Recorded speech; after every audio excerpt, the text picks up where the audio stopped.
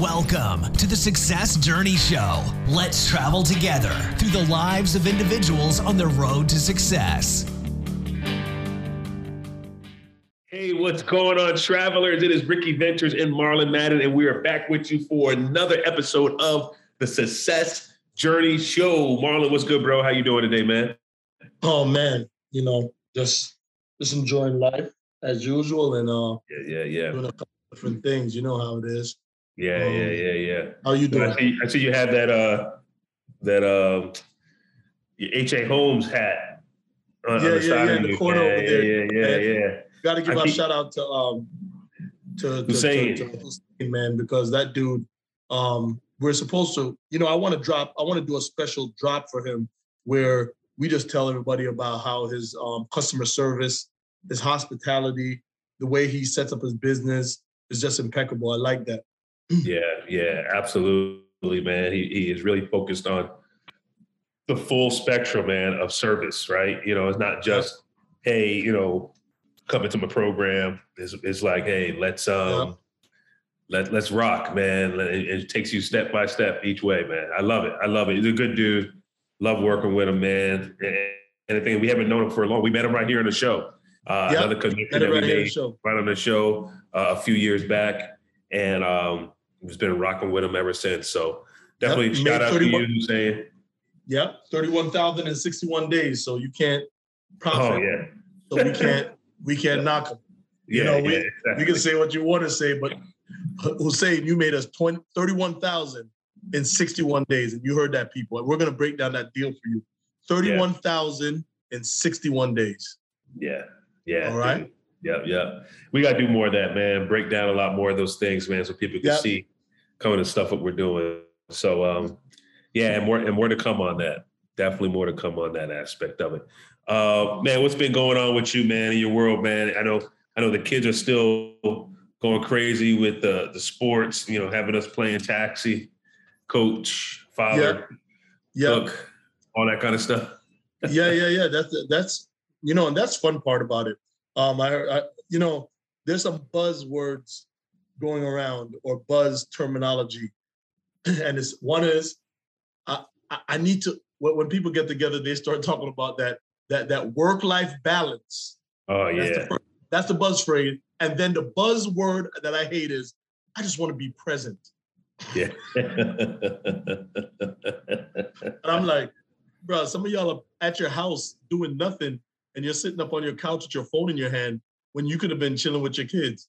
Yeah, dude, we got to talk about that, man. How much the phone has interfered with our lives, right? Just our relationships with our family members, with our friends. It's like, you have so many people that you've known over the years, and, there's some good elements to the social media to be able to stay in touch with people from a distance, but are you really connected, right? Are you really connected? You're not really connected, right? It creates that facade of connectivity where, just because you think you see what's going on in those people's lives, you feel that you're a part of their lives. When you're only getting what's going on in their life. Say it again. You don't see what's going on in their life because I guarantee you, nobody puts their trials and tribulations. A lot of people don't put their trials and tribulations on social media. Second, you always hear this, man, that person died. They always had a healthy picture up. Oh my goodness, that couple divorced. They look so happy. Yeah. Oh, this happened. They were going through that financial strain. Oh man, they were always taking vacations. Yeah. You're not connected. Yeah. It's so false that it's sickening because somebody that I won't talk to for the whole year. And to let everybody know, I took my birthday. I've been trying for years to take my birthday off social media because there's no reason you and I don't talk any at all, and for you to wish me happy birthday. I don't even celebrate my birthday. So I don't need you to send me any kind of birthday. If you don't wish me a happy birthday, listen, from the horse's mouth, if you don't wish me a happy birthday, I am totally fine.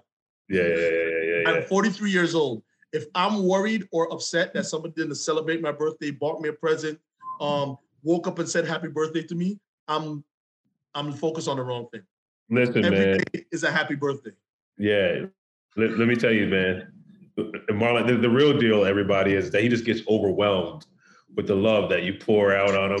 Don't. He doesn't know. He doesn't know how to respond, man. He doesn't know how to respond. He's like, man, how do I respond to all these people? I respond to one person and then 5 other people say happy birthday to me, man. He gets overwhelmed. You should see him, man. He curls up in the corner during that day, man. That's like overload for him, man. So yeah, keep it up, guys. Keep it up. Don't keep it up, because and the only reason why this year they got to hit me up is because my wife said wrote on their best whatever she said, right? So that's the only reason, because I turned it off. I do not care for nobody to tell me happy birthday, Merry Christmas, Easter, 4th of July, none of them. Yeah. You don't have to tell me any of them. Call me. What are you, Mass Sergeant? Yeah. Oh, Master Sergeant, man. Master Sergeant, Grumpy, Grinch, Scrooge, Madden. Call me it. The reason is people focus on a specific day too much, and don't understand like okay, so if you think about this, if you're in a marriage and you're only happy that you get a present on Valentine's Day, Christmas, what? Yeah. No, I see your point. When you come, I think the bigger picture of it is connectivity, right? You know, being intentional about connecting with people outside of quote unquote special days. Like, do we really have a relationship? Do you really want to be part of my life?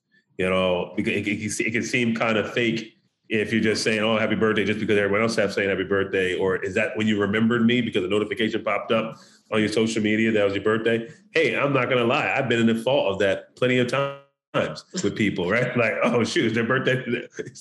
I don't wish nobody had a birthday on social media. Huh? You never wish anybody happy birthday? So what I do is I'll text a person. I'll see the birthday on social media. I'm like, oh, man, let me reach out to this person and be like, yo, man, I really have connection with that birthday. Yep. Yeah. Just connecting with them. But listen. Is our guest in yet, Rick? Huh? No, the guest's not here yet. Okay. Yeah. So it's gonna be a good one today too, people. Oh yeah, guys, you guys. Woo. Yeah, but Rick, be a good one. Yeah. Along with that, we're talking about something today. I was working outside, working on my lawn, right? That's other people pay. That's one of my pastimes that I love, working on my lawn, because I like the gratification of seeing the transformation of the thing. And I was just thinking about people live in their AC house, go to their AC car, to their AC building where they work, and then they do that in the reverse. And they park in the garage in both locations. Correct. And they'll drive around in the parking lot at Walmart until they find the closest one to the door. Yeah. Right? Yeah. And if they don't go to the gym, they don't sweat. Nope. Their body is not exerted by any kind of physical activity. They're not tired because they're tired. They're just tired because the clock is turning and it says it's bedtime. And I think, and I was telling Rick, when you work out, it does something for you psychologically. First, you can't lift 135 pounds, right? Then you start lifting 135 pounds. Then you move, 3 weeks later, you're at 185. So now you understand that through pain and through different actions and consistency, that you can move a needle. That's the first thing. The second thing now is, now that you've moved that needle, you're seeing your body transform. And you know, oh, there's a transformation. So I can transform myself from where I was to where I aspire to be. And even though there's stress on my body feel aching, I can still go through with the consistency and get this, get these results. Yeah. So, and it transfers into your life, into different areas, because you see somebody, like, everybody has anxiety. And I'm sorry, all you therapists and everybody else out there that you're probably gonna be like, oh my goodness, he's in now? Yeah. Hey, listen, this right here that I'm talking about is a long thing, because our guest today is more important than what I'm saying. So, Yeah. but what we're talking about, we're gonna have to do an episode where we probably bring back in my boy from, oh my goodness, bro. If you're listening to this, Good boy. My head, you wished him happy birthday on Facebook, didn't you? Yeah. We got to bring him back in. He's a bodybuilder and a professional. So he could run down some of these things that's happening to our body from not working out or exerting energy in some other form or fashion. But yep, guys, man, we're gonna move over to our guest now. So stay tuned.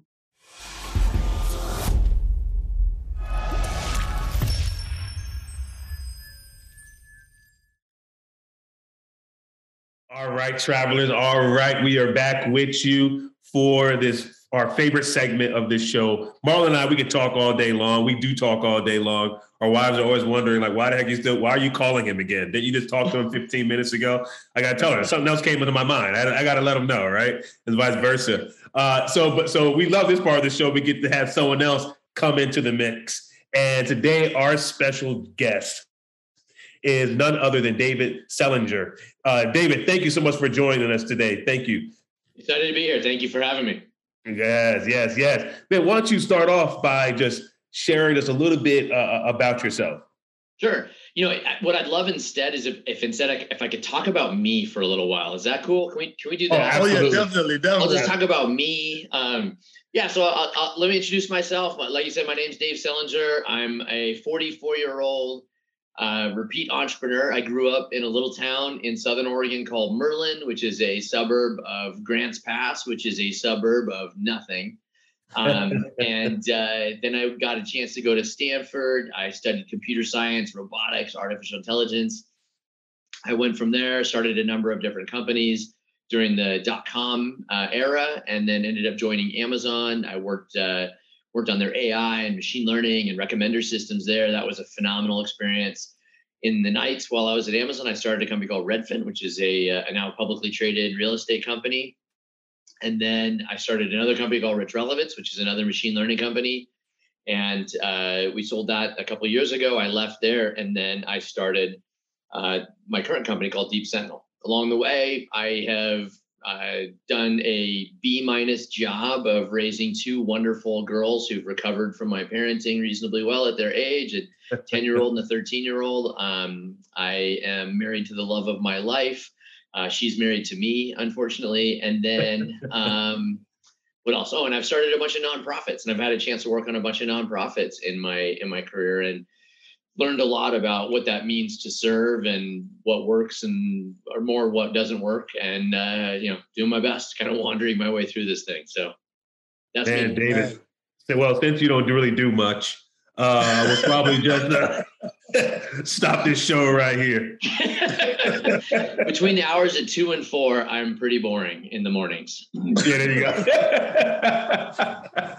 Oh man. So I mean, you said a lot of names that a lot of people are familiar with, but more importantly, man, you kind of shared like your whole core from beginning to end and where you are now, which is great.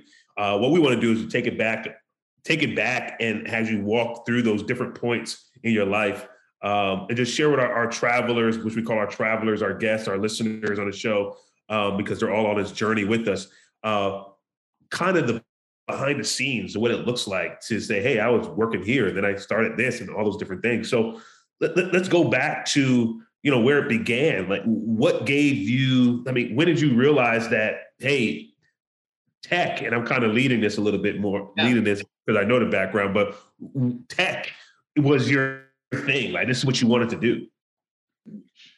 Yeah. So I mean, as a young kid, my mom bought us a computer when I was 6 years old, and it's hard to explain that to travelers who are under the age of 40, right? Like, buying a computer, right? Like a computer exists in our freaking refrigerators, our dishwashers have computers that are more powerful than like the ones you would go out and buy back then. But it's 1982, 1983. And you had to like spend a small family fortune to get this little device that had crappy graphics and a dot matrix printer floppy disk. Yeah, I'm a floppy disk drive. It had a 5 1/4 inch floppy disk drive. Had enough storage that you could store exactly like one book of an encyclopedia on it. You know, I mean, no pictures, by the way, just to be really clear here. It's text. And, you know, I mean, it was just a different day and age. And that was still, though, to me, I remember when she bought it and she brought it home, and it was called Leading Edge Model D. And I saw potential. I saw that this thing could do so much more than any other device I'd interacted with in my life, and that I wanted to make it do things that it had never done before. I wanted to learn how to program. I wanted to make my own games. I didn't want to play other people's games. I wanted to make my own. I wanted to make programs that would make people more effective or help them do things they couldn't do before. And this is like me at 6, right? So I was thinking like, you know, travel to space, obviously, is the next thing I'm going to do.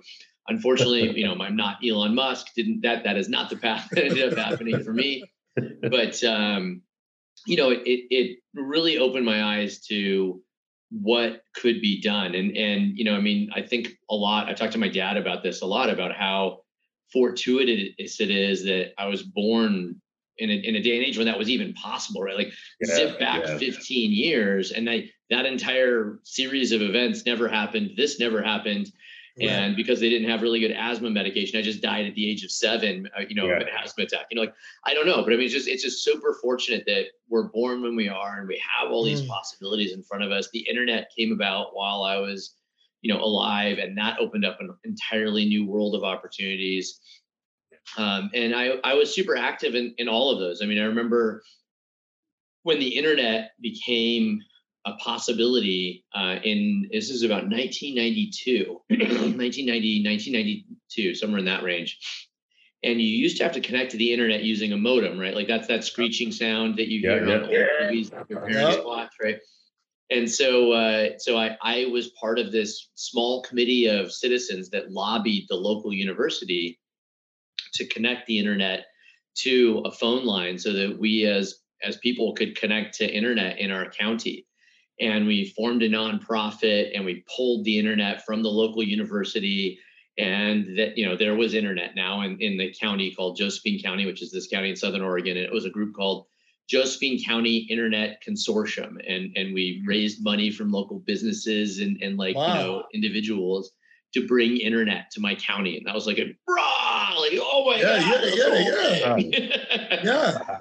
So, you know, I've always kind of been in awe of technology. And it was events like that where I realized that even as a kid, if I'd set my mind to something and I wanted to do it, and it was inspiring, and it was leaning forward, and it was good, that by just telling that story and sharing that perspective, I could get other people to do that. I mean, there's this 16-year-old going around to the local business leaders saying, hey, will you like give thousands of dollars to bring this thing called the internet to our county? And people did it. And then we had the internet, and then they loved it. And then we had more internet, you know, and it really lit up this idea that even the smallest individuals can inspire change in the world around them. And so I was really fortunate that my parents encouraged that behavior. I mean, there's a lot of parents that are like scared of their kids becoming agitators.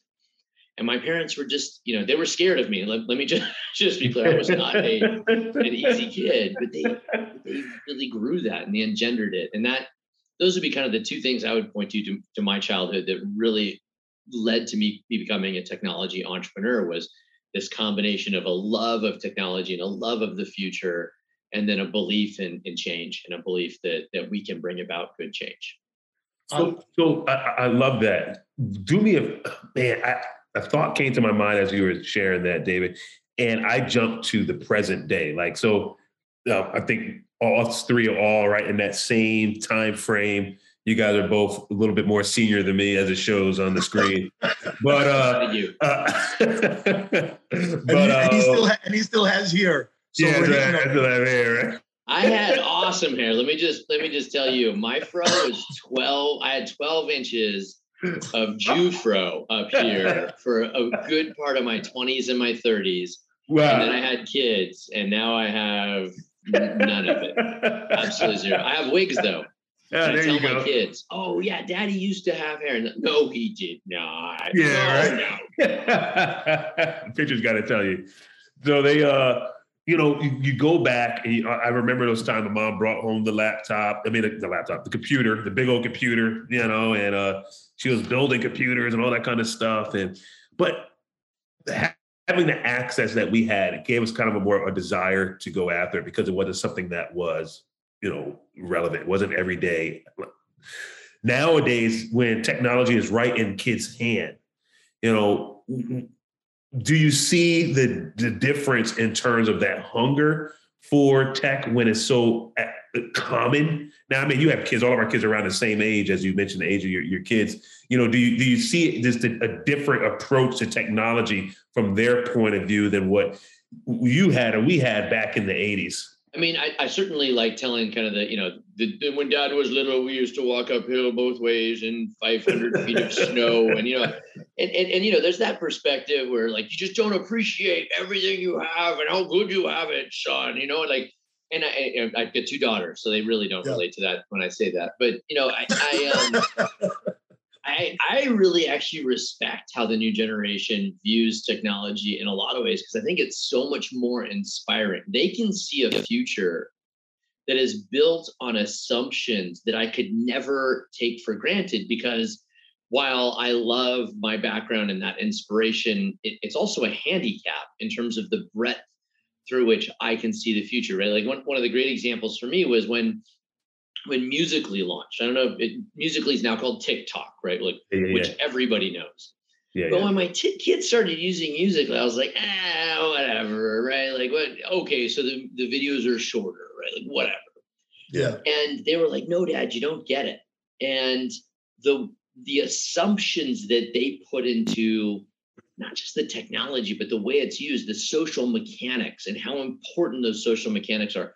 Which ones are the future and which ones are boring and the ones that I invented, right? Like, by the way, those are the ones that are boring, are the ones that I invented or my generation. And so I actually think that I find myself wildly inspired by the new generation in terms of the way that they view technology. I remember putting my iPad in front of my daughter when she was 3, my older daughter, and just realizing, oh my God, I have a 3-year-old that is fully manipulating and feels in control of this device.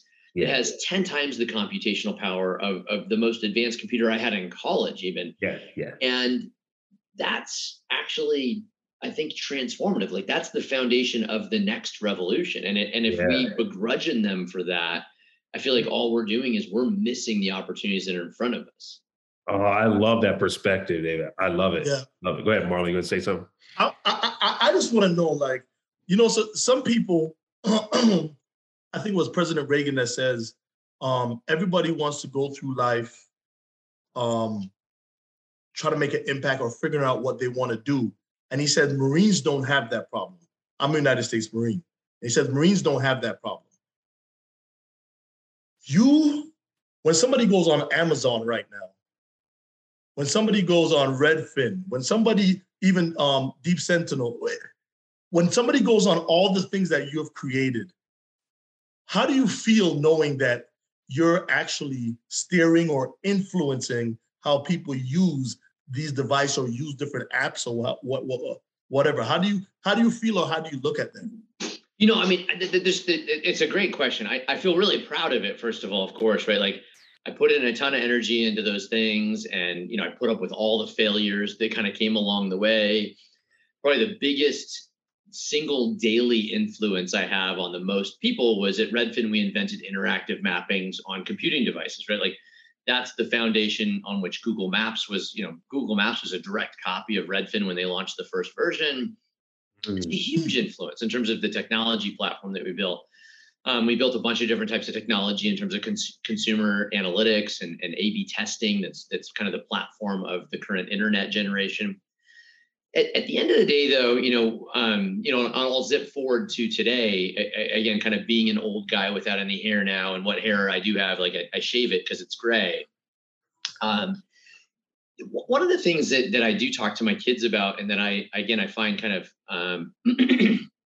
I find reward in, is that while I'm proud of those things, we as a family have decided to use as many of them as possible as credibility building in driving conversations about what's right.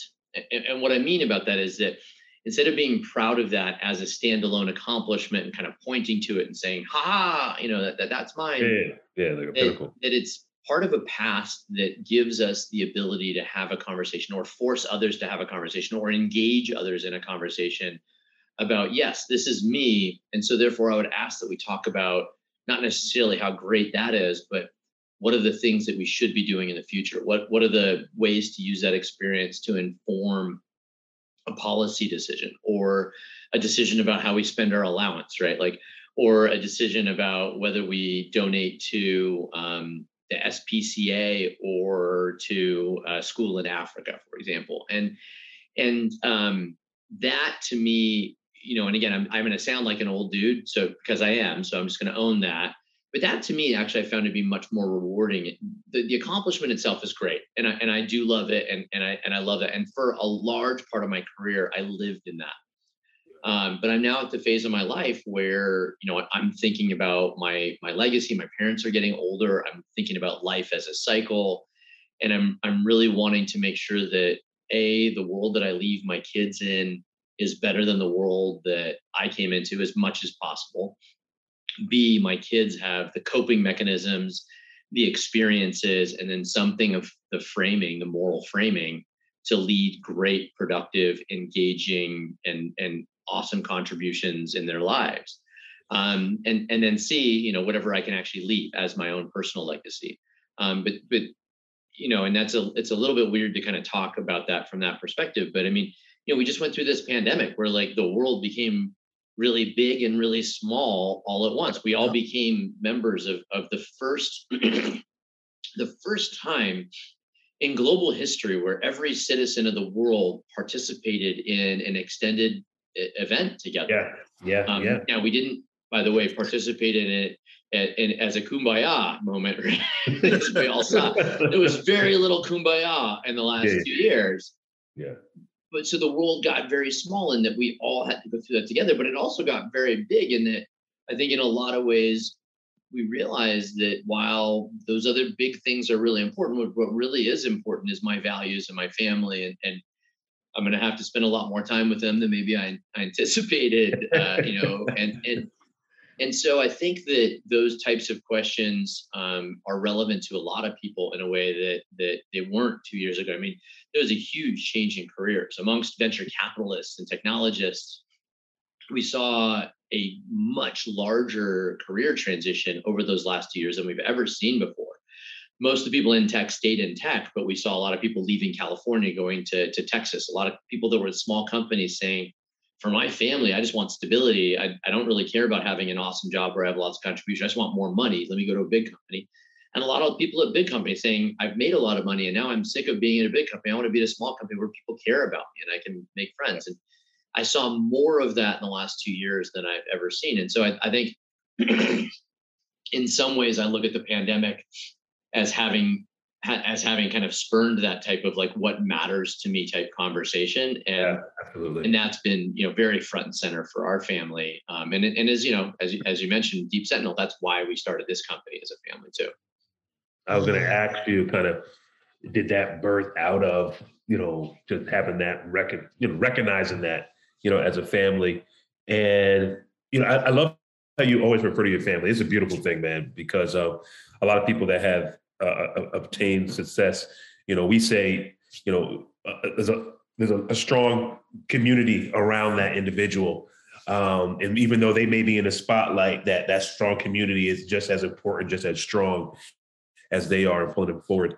Are these conversations, just to pull it out a little bit more, are these conversations that you're having with your family, with your daughters, like, hey guys, I mean, I bet you can expose them to so much, right? But even in exposing them to so much, like this is the core, this is the center around anything. These are how you make decisions around this is the topic or that topic, or this is how you can use your influence in different situations. Talk to us about how you kind of share that experience with them.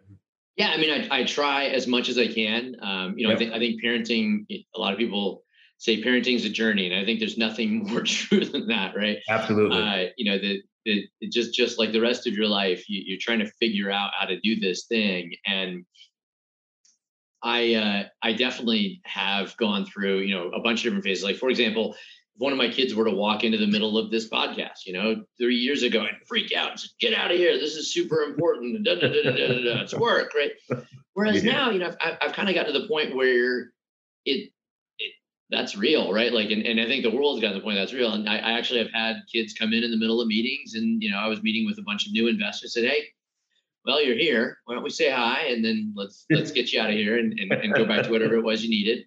Yeah. And you know, I think that's kind of an analogy to the way that I view their exposure to everything. So we as a family used to invest a lot in nonprofits. That's actually how I met my wife. She was in child services, and she was a social worker for kids in Oakland, which is a very important and difficult job.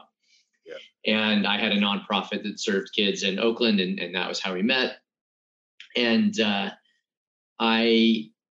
that's become part of our communication as a family and our value system as a family. But over the last 10 years, we've also learned that my contribution and the contribution of these nonprofits, it's hard. It's a tough space. It's a space where I don't get as much ROI as I'd like, because either they're struggling with funding, or they're not run with the same degree of precision as a business, or there's just a ton of different reasons. And so one of the things that we talked about as a family was getting them involved in that, getting their perspective. So I brought them, one of the nonprofits that I was on was I was on the board of a nonprofit called the Darfur Stoves Project. And this was a great one. I was out of Berkeley. And so I brought my kids up to Berkeley. You know, they got to go to Cal, which is, I mean, freaking amazing school. Yeah. Too bad I went to Stanford, so I think it's like, you know, the number 2 school in the nation.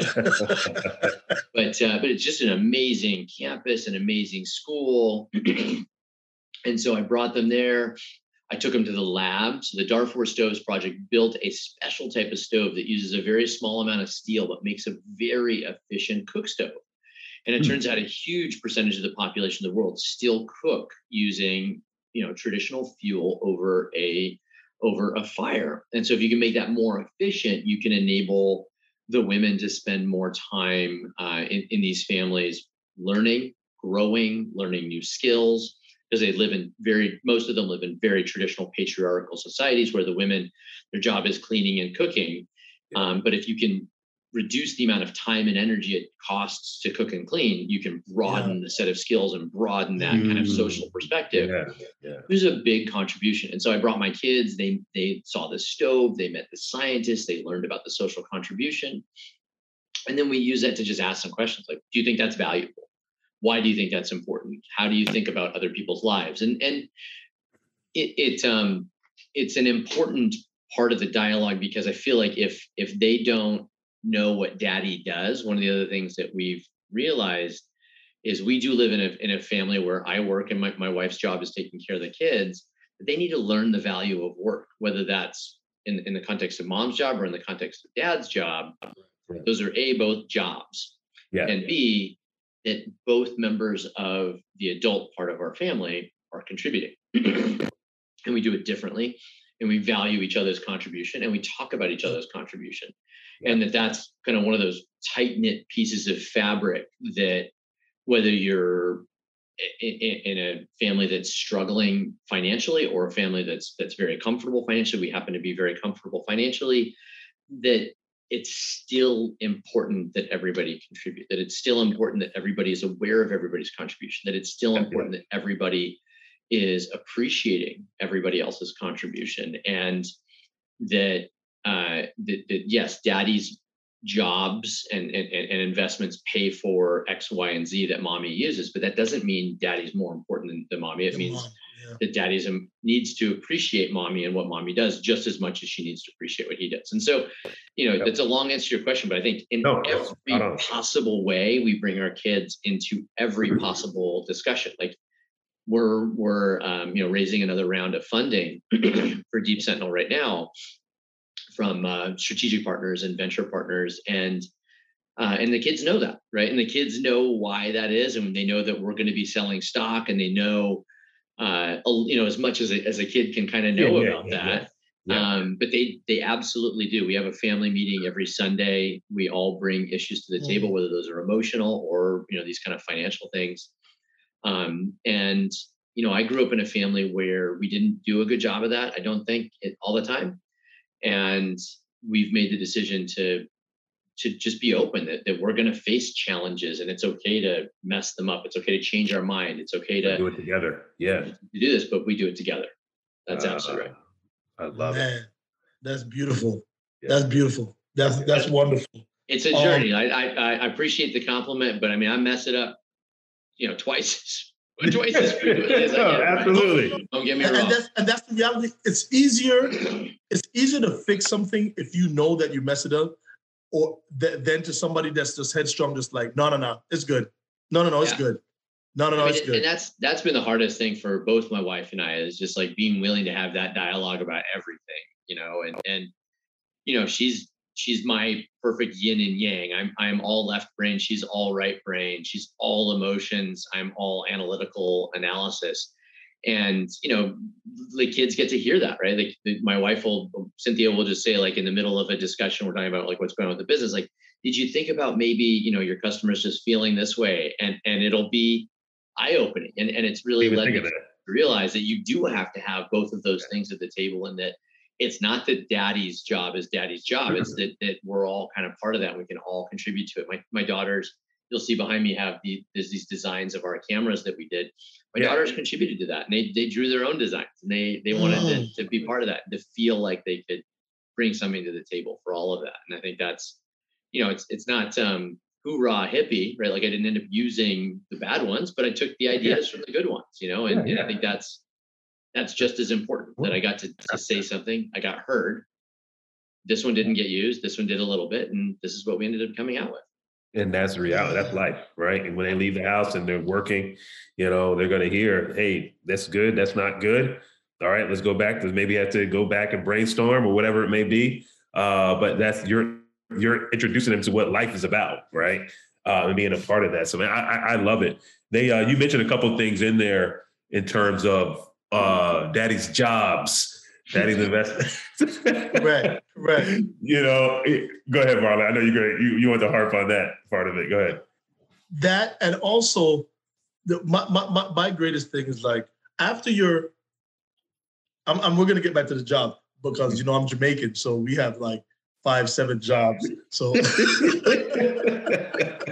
my daughters, when they got to pick the movie they wanted to watch last weekend, was Cool Runnings. Cool Runnings. They love Cool Runnings. Yeah. Your dad's man. Oh my gosh, sorry, that's a horrible accent. I shouldn't do it. But they freaking love Cool Runnings. Anyway, we watch that as a family like every couple months. Oh yeah, my boys love it too. Definitely. But somebody that's tried and true like you are, right? And you've produced at the highest level, right? When you go into an investor, right? What is it like that, Mr. Selinger is coming in and he's going to talk to us about, and they're presenting, and they already know your background. What is that? What are they just like, okay, just quick for you to finish your presentation because they want to jump on it because they know, hey, you're up here with all your thoughts, or are they still like,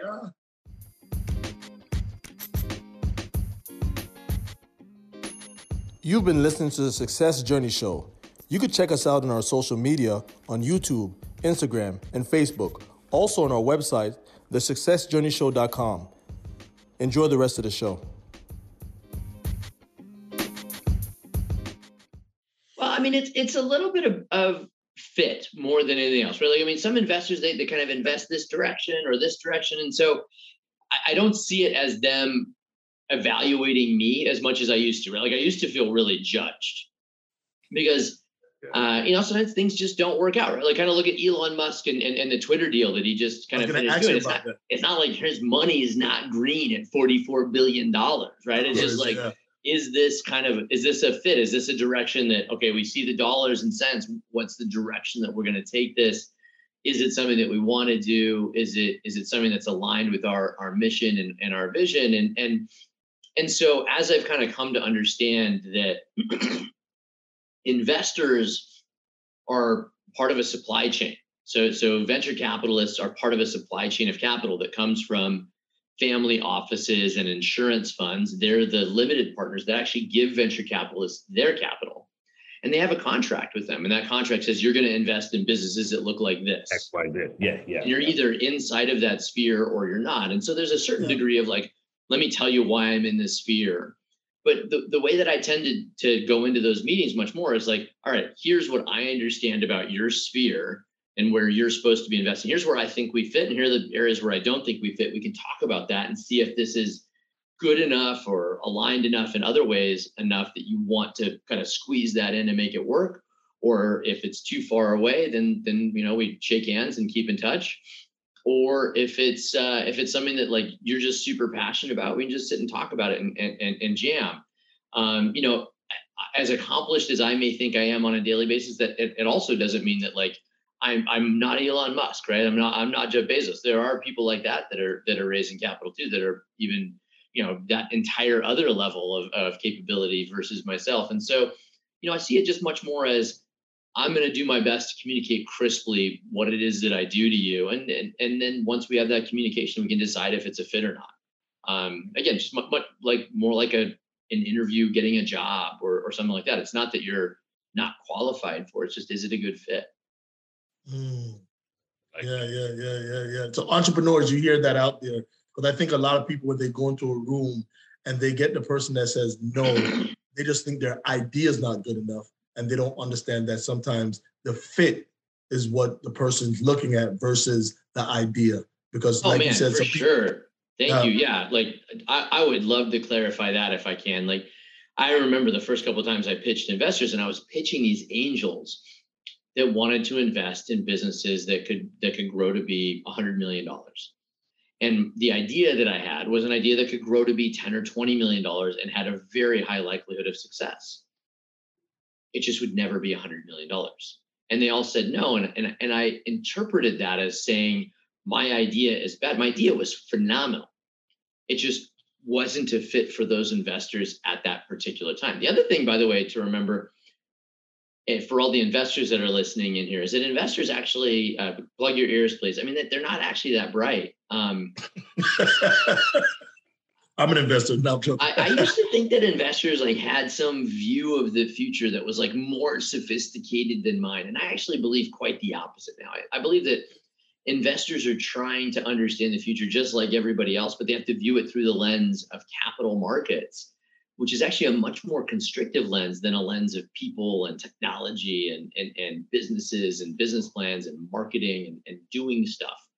And so they actually are followers much more so than they are leaders. And when you don't have money, right, and you need money, it's really easy to see the people as having the money as being a leader. It's like, they said, go do this, I'm gonna go do that, right? Like, they got money. That's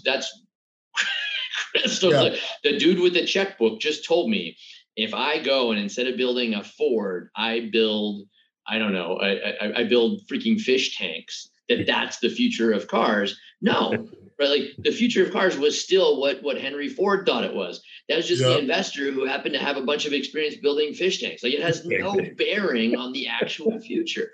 But they said to go do that. No, don't do that. Like you, if you know this is going to work and you really do, I think that's way more powerful than some like uninformed investor saying, I think the goal's over there. Yeah. Oh man. Before we don't leave this stuff, you said something about when you went into a company, you had the idea and you said, I want to build it to a $1 million, $100 million company. And the investor saw that, what you're doing, or they, after fleshing out or whatever the situation is, murderboarding it or whatever happened, that wouldn't be $100 million idea. How do you figure out in the world, because everybody thinks their idea is golden, right? And everybody says that it's going to be, I'm gonna make $1 billion. I'm gonna make $1 billion company. They think it's so easy, right? how do you maneuver in that space to say, like you say, hey, Deep Sentinel, you said it's going to be a 50 to a $100 million company. So how do you factor that in your head? Well, yeah, realistic. I mean, this is the argument part, right? Like, so if you get a chance to talk about this, then you're probably talking about the right thing. You've convinced the other person that there's an opportunity. You've convinced the other person that you're worthwhile having a debate with. You've convinced them that there's some like product gap or service gap in the market. Now you're just talking about size, by the way, right? So that's number one, right? This is, I think, one of the most complex types of conversations you can have, because different types of investors care about this differently. So debt investors, I care about the market being big enough that you don't blow up and you can pay my debt back. That's Bank of America. That's Wells Fargo. That's somebody that even if you're doing venture debt or you're doing an equipment loan, I want to buy this tractor or this piece of equipment, these computer servers, and I'm going to use them for this. What they care about is that the market is big enough that you are not going to blow up before you can pay me back. Yeah. Equity investors. There are really kind of three schools of equity investors, but I'll pull them apart at the extremes. At one extreme is the dividend profitable business, where I don't care if the market is billions and billions of dollars, but I really care if it's going to generate profit long-term. What are the long-term profit margins in this space? So if it's a $5 billion market or a $10 billion market, as long as you're making $100 million and you have 30% margins, I get a huge return of $30 million a year. And we all go and party and have champagne. By the way, as crazy as that may sound, that's not big enough for a lot of VCs. A lot of VCs will not invest unless the opportunity is such that you can build a business that has $1 billion in revenue or more. And so in those types of investors, that's what they will not invest at all. They won't even give you a penny. Yeah. Unless you can convince them that your opportunity is so big that you could be capturing with your product innovation $1 billion in revenue a year. You don't get a penny until you can convince them of that. And that's where kind of traditional venture markets have gotten to. And so in those spaces, there's really kind of two big arguments that you make. The first is it's a huge market and it's growing. So in the case of Deep Sentinel, there's a huge market selling into small and medium businesses. And it's growing because small and medium businesses have not had any solution for the types of crimes that are occurring now, which is catalytic converter theft, auto burglary, auto theft, vandalism, homelessness. Those types of crimes themselves are on this huge kind of secular trend up into the right. And then there's no solution for it. That's up into the right. And there's a technology disruption that makes a solution available today. That's the second part of the argument. So today is different than yesterday. And why is today different? Why now? Why are you relevant right now? And that can be a technology transition. That can be a secular trend. The world changed, right? Since the pandemic, nobody wants to rent WeWork space anymore. So therefore, they want this. That's a huge reason why now. And so the two big arguments for those really large things are, why is it big and growing, and why now? Man, I love it. Travelers, I hope you guys are hearing this. David's giving us a real behind the scenes of going down this entrepreneurial journey, and the things that you're going to come against, what the market looks like, what investors look like, stuff that you can't find just reading a book a lot of times. So that alone, David, greatly appreciate it. I want to touch from a different angle, and more so, you talk about your entrepreneurial spirit, but at the same time, knowing your technical background, you know, we've seen it in Silicon Valley where it's worked over time and time again, but in the vast, states here, a lot of CTOs are so technically driven that they're okay being in that, co-pilot seat, right? Mm-hmm. And just making sure everything is technically sound. When did you realize that, hey, you know what? I think I want to venture out on my own and not only build something, but take it to the market as well? Yeah, I've done the technical roles, and I think there were two key points for me. The first one was that if you were in the number 2 position, you do not get to decide the morality of an organization. And that was unacceptable to me because my bar for integrity, I found, was higher than the bar of most of the people around me.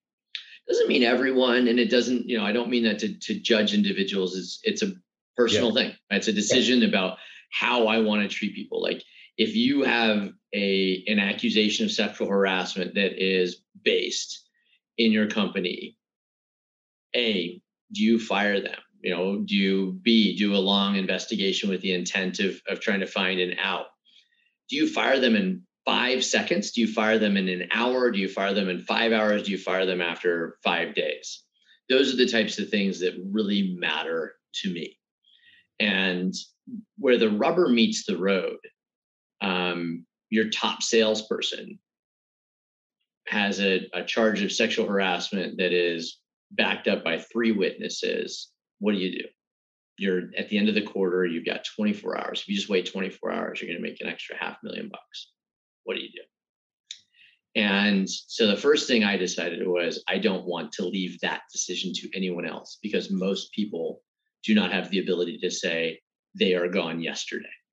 Yeah. And I faced this. I actually had my top salesperson. It was 1 week left in the quarter, had a humongous pipeline, and was at an event with a number of other employees.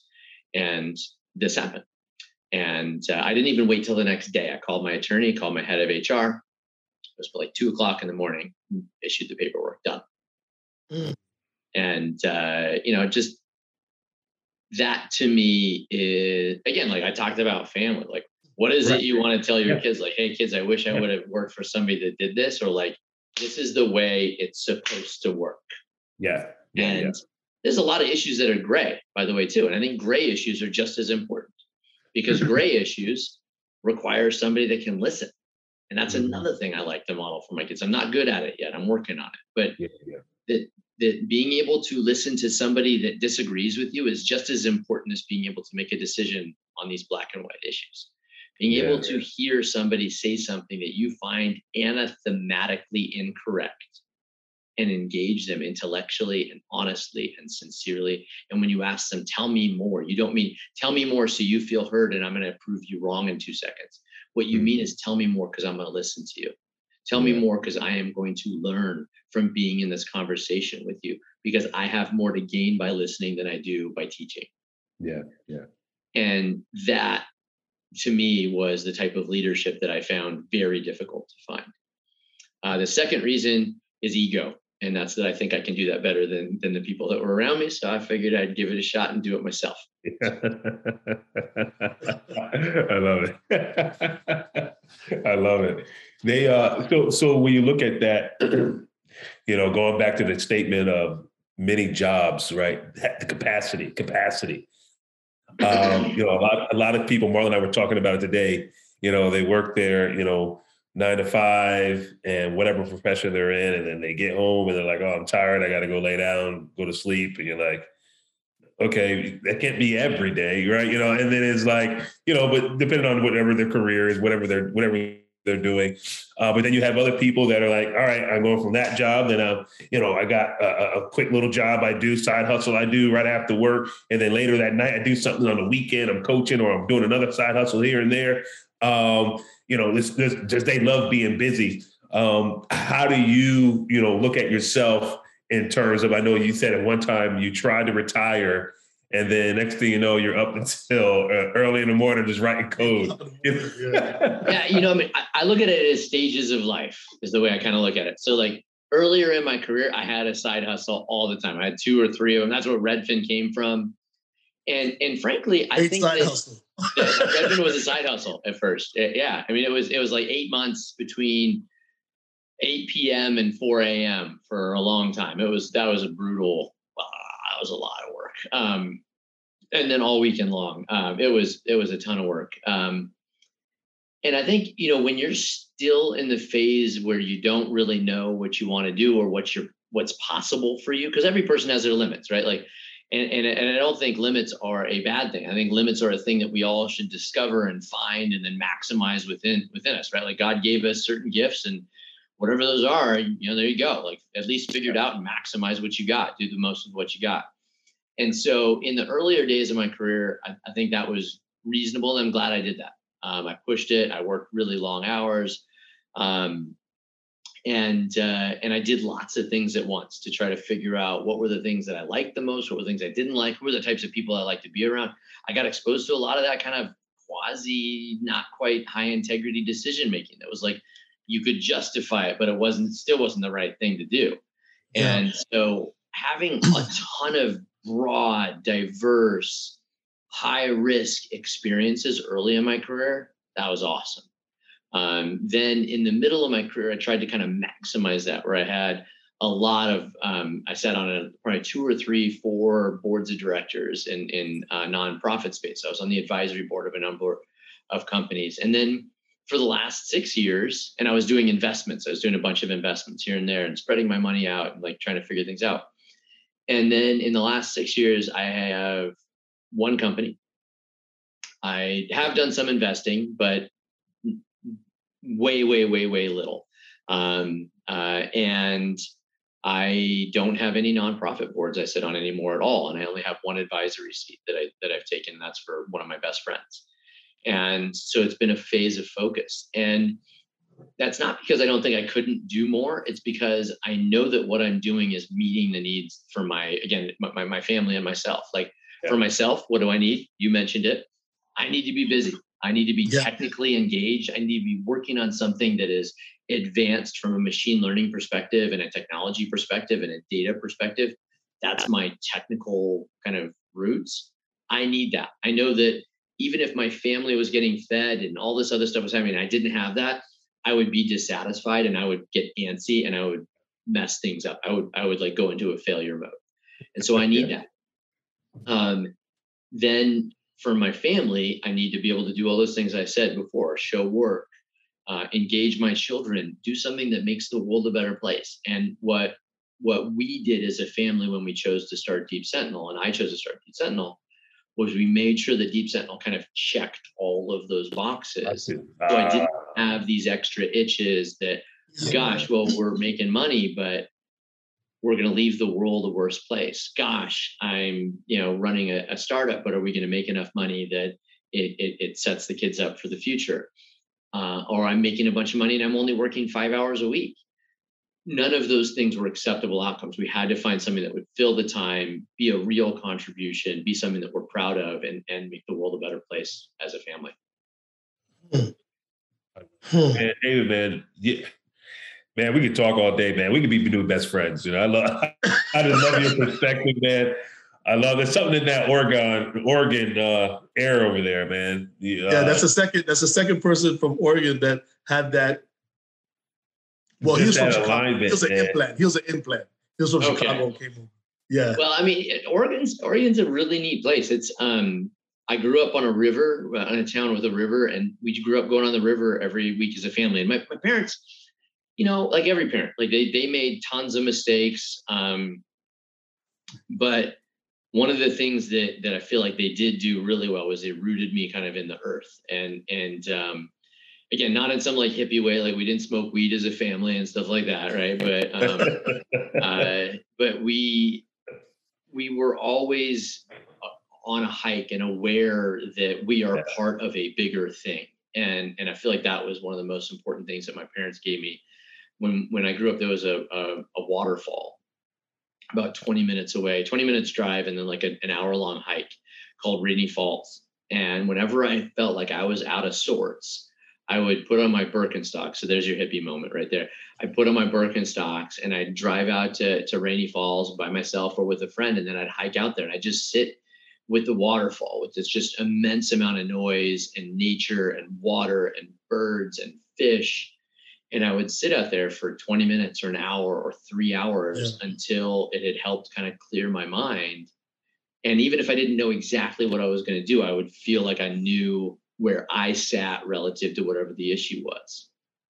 And, I I don't know what my parents did well or what they didn't do well, but they did do that. And I love that. I think about that all the time.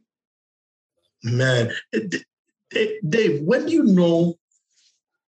Because I'm looking at Twitter, right? Twitter sold 44 billion, right? Yep. And I'm sure that's split up many different ways. Some have to go. Well, anyway, you know more about your head can understand it way more than I can. However, when do you know when to sell a company? Because that was what's called a hostile takeover, right? So they didn't have a whole lot of choice. They didn't have a whole lot of choice. But that's yeah. But when did you know that you wanted to sell your company? Yeah, so I mean, I'm not very good at this. I'll start out with that. Where I have advised people and where I think people know the answer here, I kind of break it into two buckets. There's the personal bucket, and then there's the business bucket, and both of them are legitimate reasons to sell. Obviously, in my view, the personal one comes first, right? So if you have health issues, you have family, you're like on the cusp of divorce, or you're on the cusp of losing custody of your kids, or like, this is going to have a marked effect on your life forever and the lives of your children forever, then, that just is. And it's interesting because I bring that up because it's easy to think about a business decision only in the context of the business when in reality, especially for entrepreneurs, the business represents so much more of our lives than just, does it make sense in a dollars and cents? Like, let's say I owned Twitter and I have a huge health issue and I have to go to work every day. And yes, maybe it's worth $35 billion, but somebody offers me 20 billion today and I get to go deal with my health issue and be there for my kids for my last 3 years. That's the right decision still, right? Correct. Like Correct. Black and white. And I bring that up as in kind of an extreme example, but I'm blown away how often I find myself forgetting to ask that question, how often I see other entrepreneurs forgetting to ask that question. They'll be like, well, I spent 20 years building this business, and, I have this heating and air conditioning business or this plumbing business, and I think it's worth $20 million, and I'm getting offered 15. I haven't gotten any offers for the last few years. And oh yeah, my wife's about to leave me and my kids are really unhappy and they're going to therapy 3 hours a week. And I'm like, dude, sell it. If it were, you're getting 15, I'd sell it for 5 tomorrow. In order to fix those other issues, right? Like if that really is your best offer, it's not worth 20 million because it's not a liquid market. You have to remember that for companies, unless you're a public company, in which case Twitter, right, is kind of a bad example because it is a public company. There is not a liquid market. Like you can feel like it's worth however much you want. Correct. But if nobody's walking up to your door and offering you something, it's not worth anything. It's like NFTs right now. Like NFTs are worth $3 million, but nobody will buy it from you. Congratulations. So, and they'll figure that out. And I'm kind of picking on the short kid in school. That's me. NFTs will figure it out. But like, if nobody's offering you anything, it's not really worth that much. I make $3 million a year, so it's got to be worth $30 million. Well, how many people will offer you 30 million? 0. Okay, well, it's not worth 30 million. Yeah. There you go. It gets to be so emotional that we get all of our emotions tied into the business side, and we forget that there is this entire other business, the personal side. Then on the business side, there are two things. One is it's so much money that you don't think that you're ever going to get more. That's an easy one. And then the second is, do you have other businesses you want to start? Do you have other things you want to be kind of putting your energy into? And this enables you to do that, regardless of whether it's a perfectly fair price or not. The best example I have for that was Travis Kalanick, the former CEO of Uber, the co-founder of Uber. And a lot of people focus on Travis's experience at Uber, and that's great, but I don't think that's where we can learn that much from Travis. One of the neat things about Travis is Travis had started 2 businesses prior. And the one just before Uber, he had sold to Akamai. It's a internet speed up company. They do something called content delivery network. And he had built a small content delivery network. And I think he sold it for about $15 million, which in the context of venture funded stuff, was not very big. There were a lot of reasons not to do that deal, but he did. And it, maybe it could have been worth 30 million or 100 million. Like his biggest competitor sold to Akamai like 5 years later for like $350 million, right? So, well, he only made 15. Maybe he could have made 350 if he waited 3 more years. Well, but you know what? If he would have waited 3 more years, you know what he would have missed out on? Uber. Right? Yes, sir. And so there's the second thing, which is, does this enable you to do something else that you're more passionate about? Have you lost your passion for this business and it's, kind of reached its maximum potential for you, or it's reached its maximum potential with you at the helm? And that's kind of a second question. And then the third one is just, are you bored? I have a lot of friends that, they've started businesses and they were really engaged with them for a period of time. And then now they're at the point where they're bored. And bored can be okay if it's making money and it's growing and you got a good team around you, whatever. But I also have friends who they're bored and they're losing money, or it's getting smaller and it's getting worse and they're just attached to it. And in my view, that's a good time to either hire someone to run it or to sell it, because all you're doing is doing damage. Yeah, man. Well, listen, David, we appreciate your time, and we want to. Oh man, I burned through the whole hour. I didn't even realize that. We didn't even talk about me as much as I wanted to. I'm going to tell you, man. This conversation here was. Well, Rick, you wrap it up. I don't want to mess it up. Yeah, no, it was refreshing, David, because a lot of people, they were asking Marlon and me, like we do these we're on the East Coast, of course, so we do these podcasts at night on our time, and we're like, wait a minute, it's 8:30, 9:30 on East Coast, like you guys are still working? And I'm like, it's not work.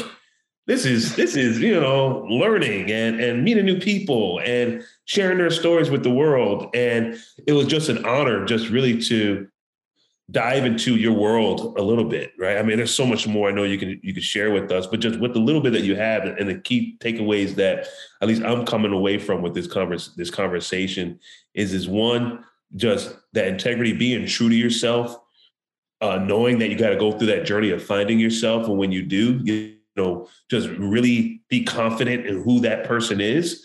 And don't forget, like, just who's helping you get there and what responsibility you have for that next generation, right? Yep. Amen. Whether it be your immediate family or anyone that you're connected to, and just leaving that legacy.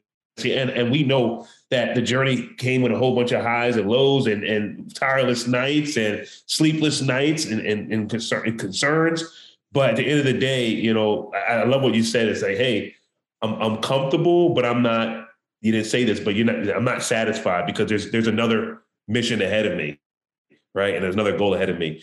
And what we want to encourage all of our travelers is just through this story, through this experience, take the time to look at yourself, man. Take the time to look at where you are right now in your journey. I don't care if you're just getting out of college. I don't care if you get ready to retire. Through that whole spectrum, and just really think about what is the true essence of who you are, and what are you going to leave behind or what you're going to create or leave behind for the world that surrounds you, and be true to that. So, David, man, I really appreciate you stopping by to the Success Journey Show today.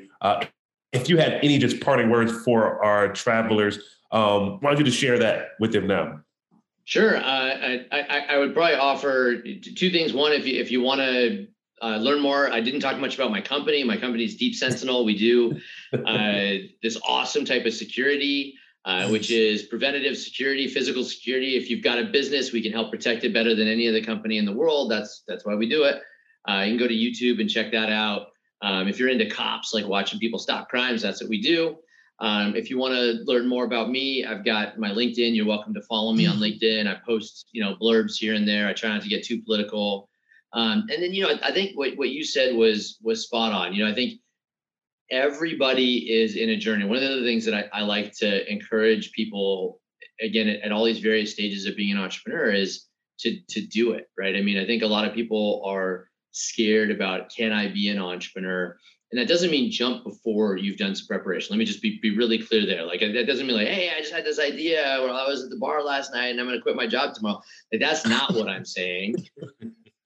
What I am saying, though, is that if you put the work in and you put the research in and you're open and you listen to feedback from people who have more experience than you, and you surround yourself by those people and you convince them that you're worthwhile investing in and that they're willing to help you, that there's no one who can't be an entrepreneur, because an entrepreneur is not the individual that does all the work. The entrepreneur is the person that brings all these other people together and learns from everybody's experiences together.